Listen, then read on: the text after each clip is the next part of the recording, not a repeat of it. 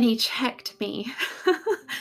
And he reminded me who, whose Bowen really was. And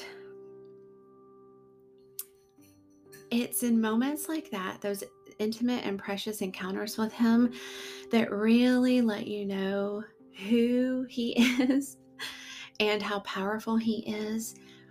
And it also helps us to realize he's yours first. He's just on loan to me.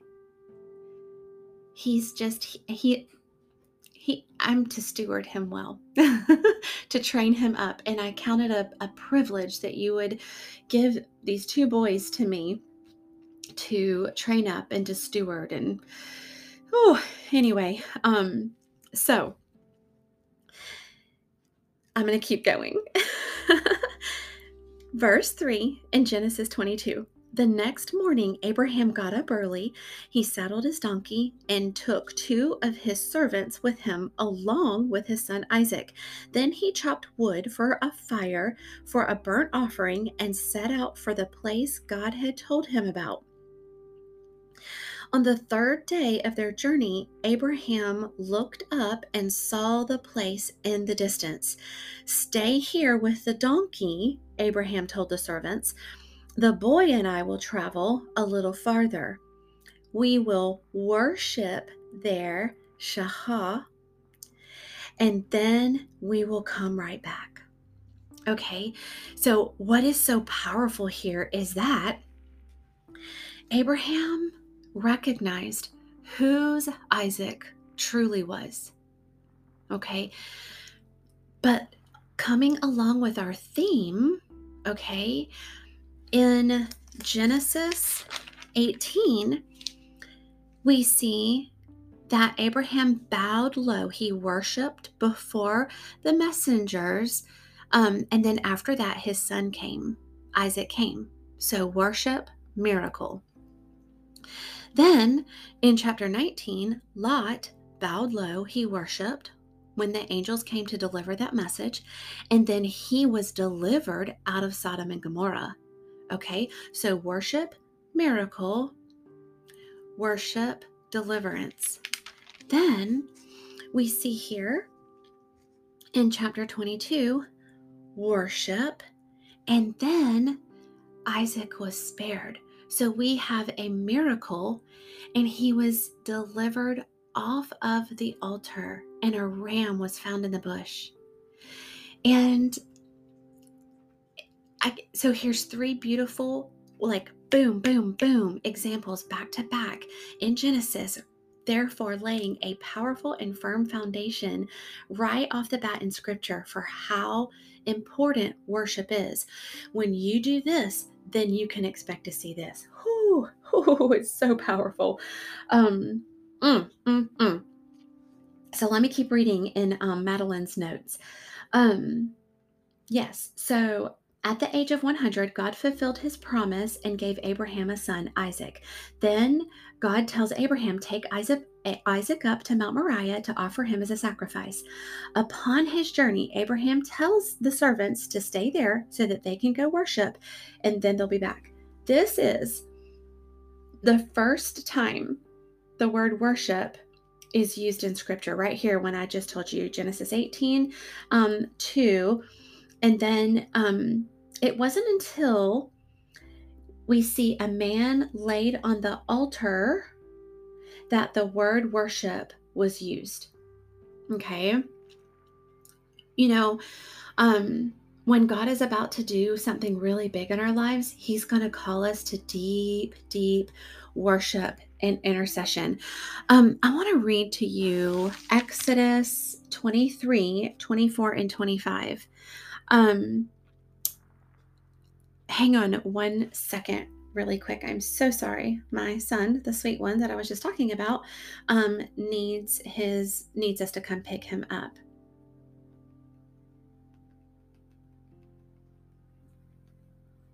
Okay. So Exodus 23, #real life, #you can do this too. If you have a message bursting within you, here's your sign to obediently do whatever the Lord's calling you to do. to get it out and let your voice roar, okay? All right. Exodus 23, 24, and 25. 24 says, if you, sorry, you must not worship the gods, lowercase g's, of these nations or serve them in any way or imitate their evil practices. Instead, you must utterly destroy them and smash their sacred pillars. You must serve only the Lord your God. If you do, I will bless you with food and water. Oh, somebody better write that down, highlight it, underline it, if you know where we're headed. If you serve me, if you worship only me, and you have destroyed all your altars before me, you will never want. You will never go hungry. You will never go thirsty. And I will protect you from illness. Oh, thank you, Lord, for your word. I'm just gonna go on into 26. There will be no miscarriages or infertility in your land, and I will give you long, full lives. Okay? When you serve and worship him and only him, and in partnership with him, you have destroyed all the idols in your life. I'll tell you at the end of this podcast what mine was. I have more, but this is a big one. Then there's nothing to worry about. He's going to take care of you. So, okay. So I want to just pick up kind of like right here, where my notes are, or where Madeline's notes are. So it wasn't until a man was to be laid on the altar that the word worship was used. Altars are places of sacrifice. When we establish an altar, we are giving God our sacrifice. When we are giving God our sacrifice through worship, we're establishing an altar.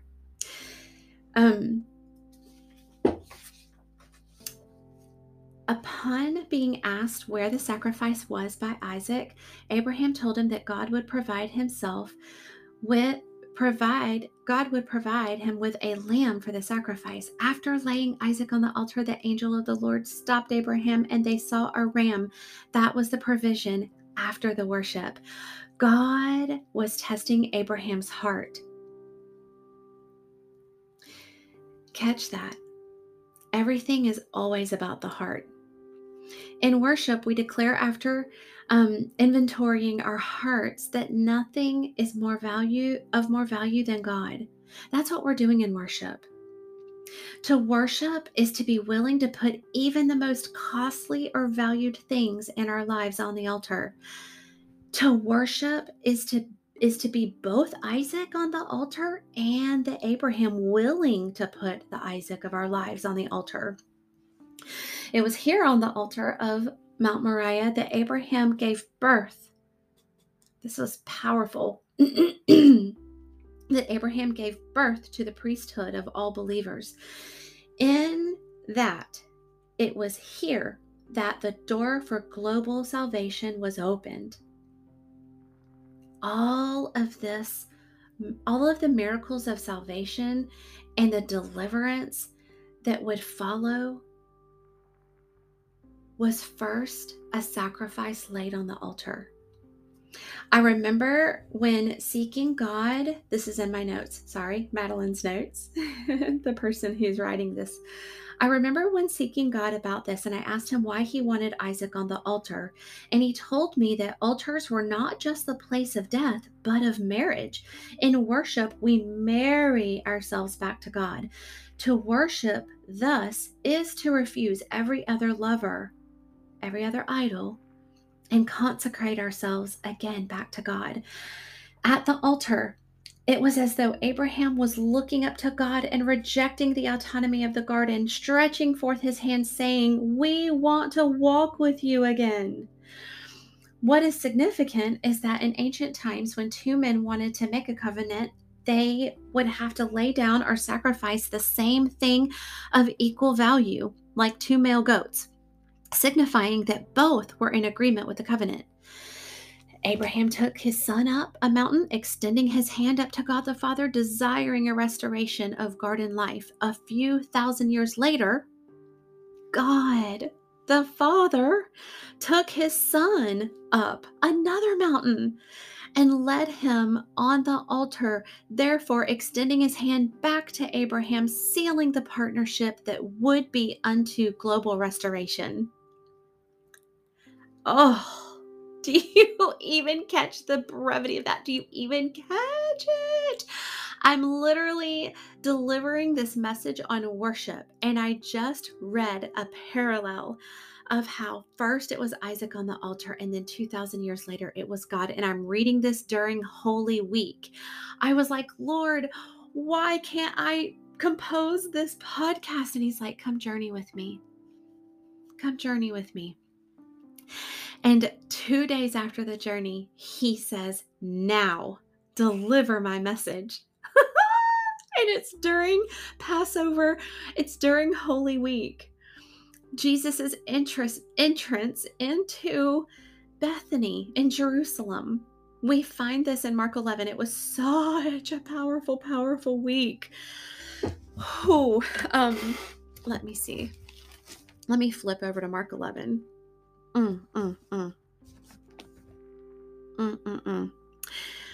I really want to read it.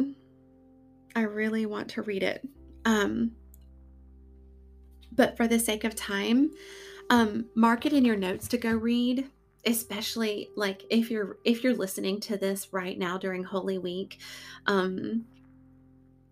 It's powerful as he enters into Bethany. Okay, I'm sorry, I have to read it. I have to. The Lord just said read it. I'm like, but the time, Lord, it's going to cut me off again. He said read it. I said, yes, sir. Okay, so here's 11. Where do you want me to start, Lord? He said start at verse 1. Okay. As Jesus and his disciples approached Jerusalem, they came to the towns of Bethphage and Bethany on the Mount of Olives. Jesus sent 2 of them on ahead. Go into that village over there. Oh, you know what? The Lord just told me to stop and read this in the King James Version. So, excuse me while I do that.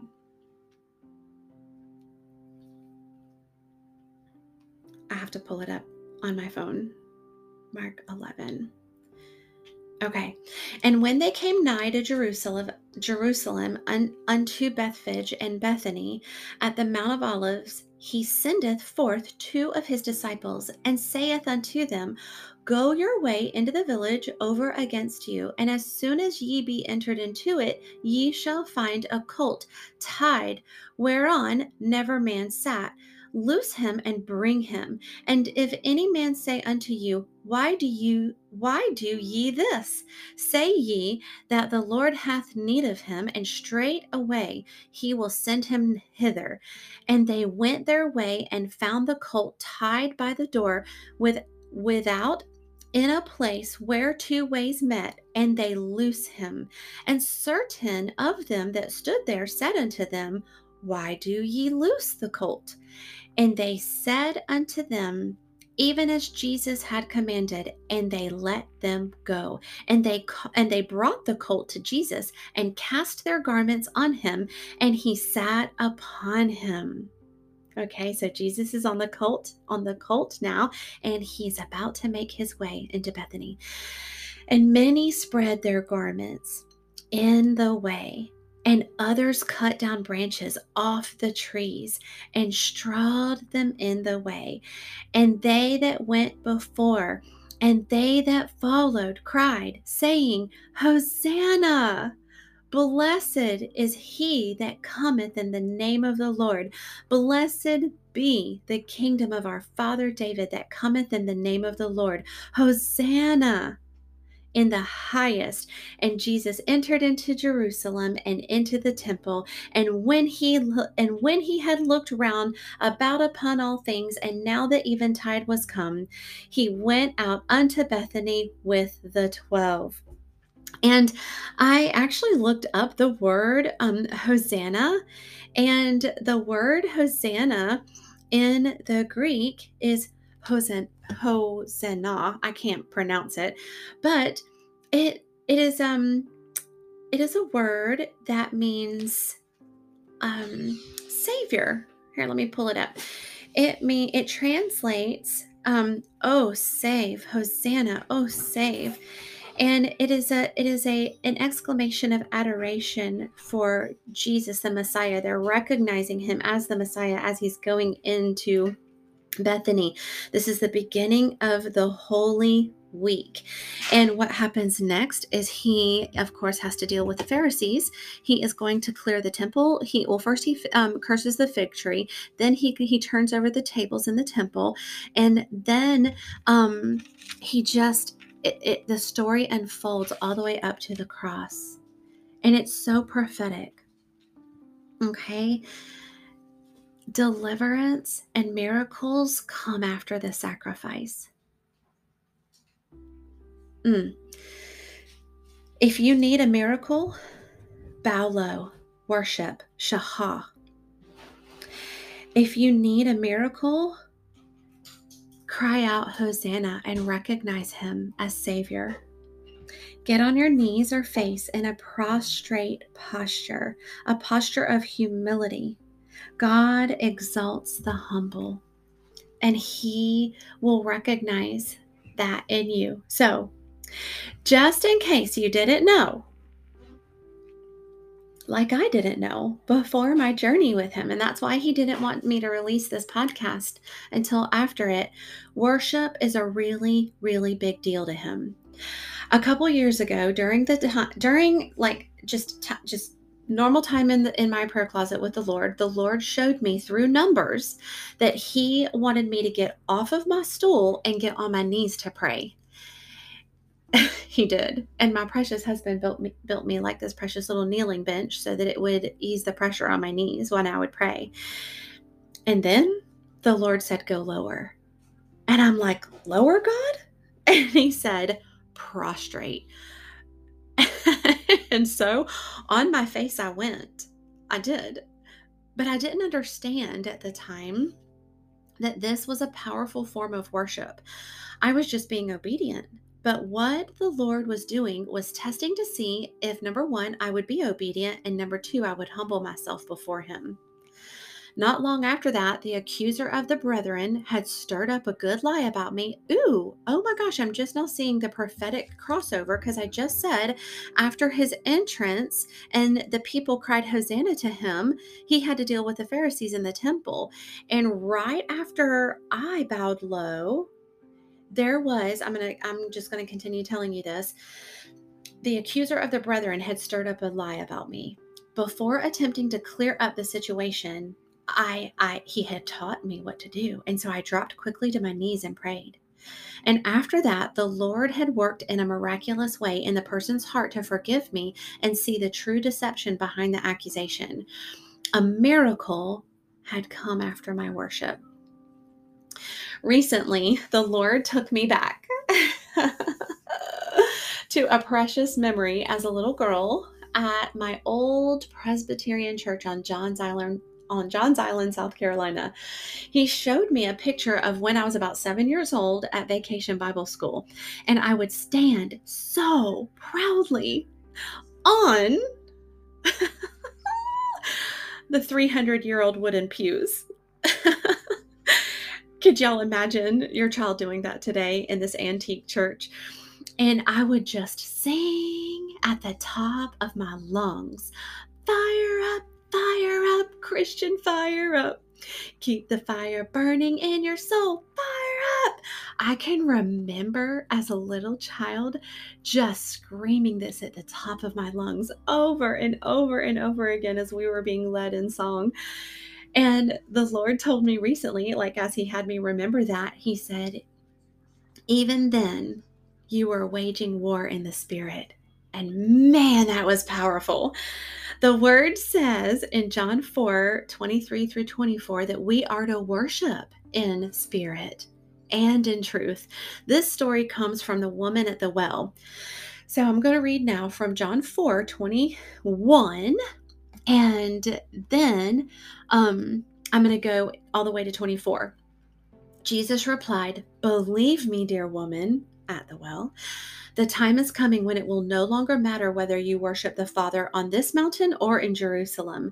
You Samaritans know very little about the one you worship, while we Jews know all about him. For salvation comes through the Jews.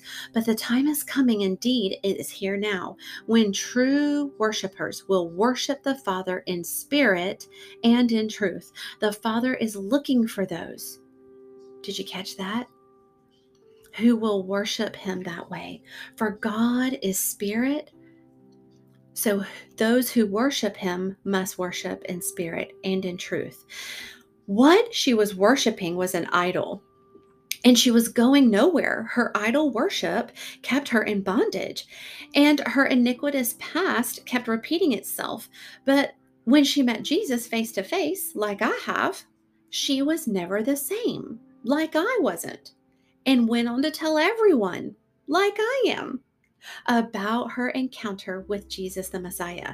Scripture tells us in Revelation 19:10, this is John in Revelation talking to an angel. "And I fell at his feet to worship him. But he saith unto me, See that you do not do that. I am your fellow servant and your brethren who have the testimony of Jesus. Worship God, for the testimony of Jesus is the spirit of prophecy." When you testify to the good news of Jesus, you carry with you the heart of prophecy. And when you have the spirit or heart of prophecy, you can't help but share the good news. Jesus is the common theme among all prophecy. All true prophecy bears witness about Jesus. Okay? So true prophecy should lead us back to worship the Messiah.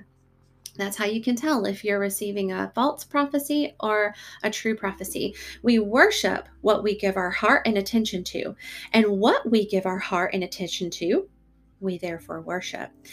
People are not to be worshiped. Okay? Write these down. People are not to be worshiped. Angels are not to be worshiped. Idols are not to be worshiped. Things are not to be worshiped. Feelings are not to be worshiped. Feelings. Okay? Our children are not to be worshiped. Our boyfriends, girlfriends, and spouses are not to be worshiped. Money is not to be worshiped. But where you put your money is a form of worship. When you give generously to the church or a ministry, that is a form of worship. So where are you worshiping with your money? Do you see where I'm going with all of this?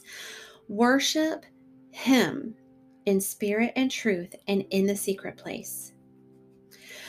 One day, while sitting and praying in my prayer closet, the Lord began to teach me Hebrew. He would show me symbols through visions, and I would write what I saw on my paper.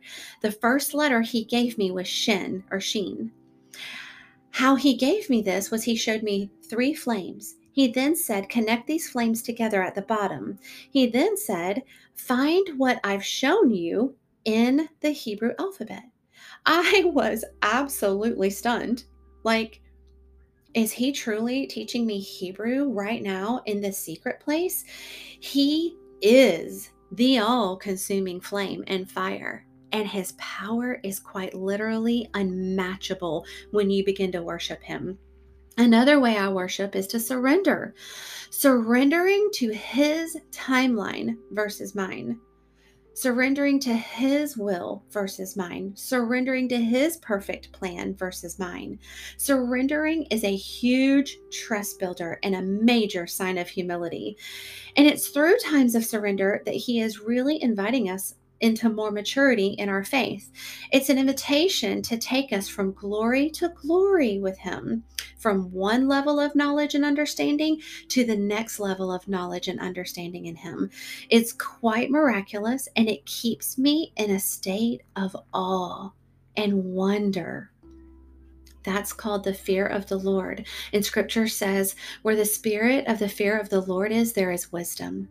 Another way I worship is to walk in obedience. Recently, I like beginning in October of last year, I kept hearing over and over and over again the Lord say radical obedience, radical obedience, radical obedience. I was like, dang, Lord, I hear you. But why he was saying that was because at the crossover of the year, he was about to deliver the multiple births he had me carrying, that I had been pregnant with this my whole life, honestly. He was about to reveal to me his plan for the first 5 months of 2023. He told me that in January, I would begin this podcast. In February, I'd begin my first 40-day fast with no food. In March, I'd begin writing a book. In April, I'd be getting my real estate license. And by May, I would begin a new business in real estate. And sprinkled in amongst all of that, every Wednesday in the middle of all of this for the last year, he has so graciously allowed me to lead a powerful prophetic ministry where I mentor and disciple women into powerful spirit-filled life transformations.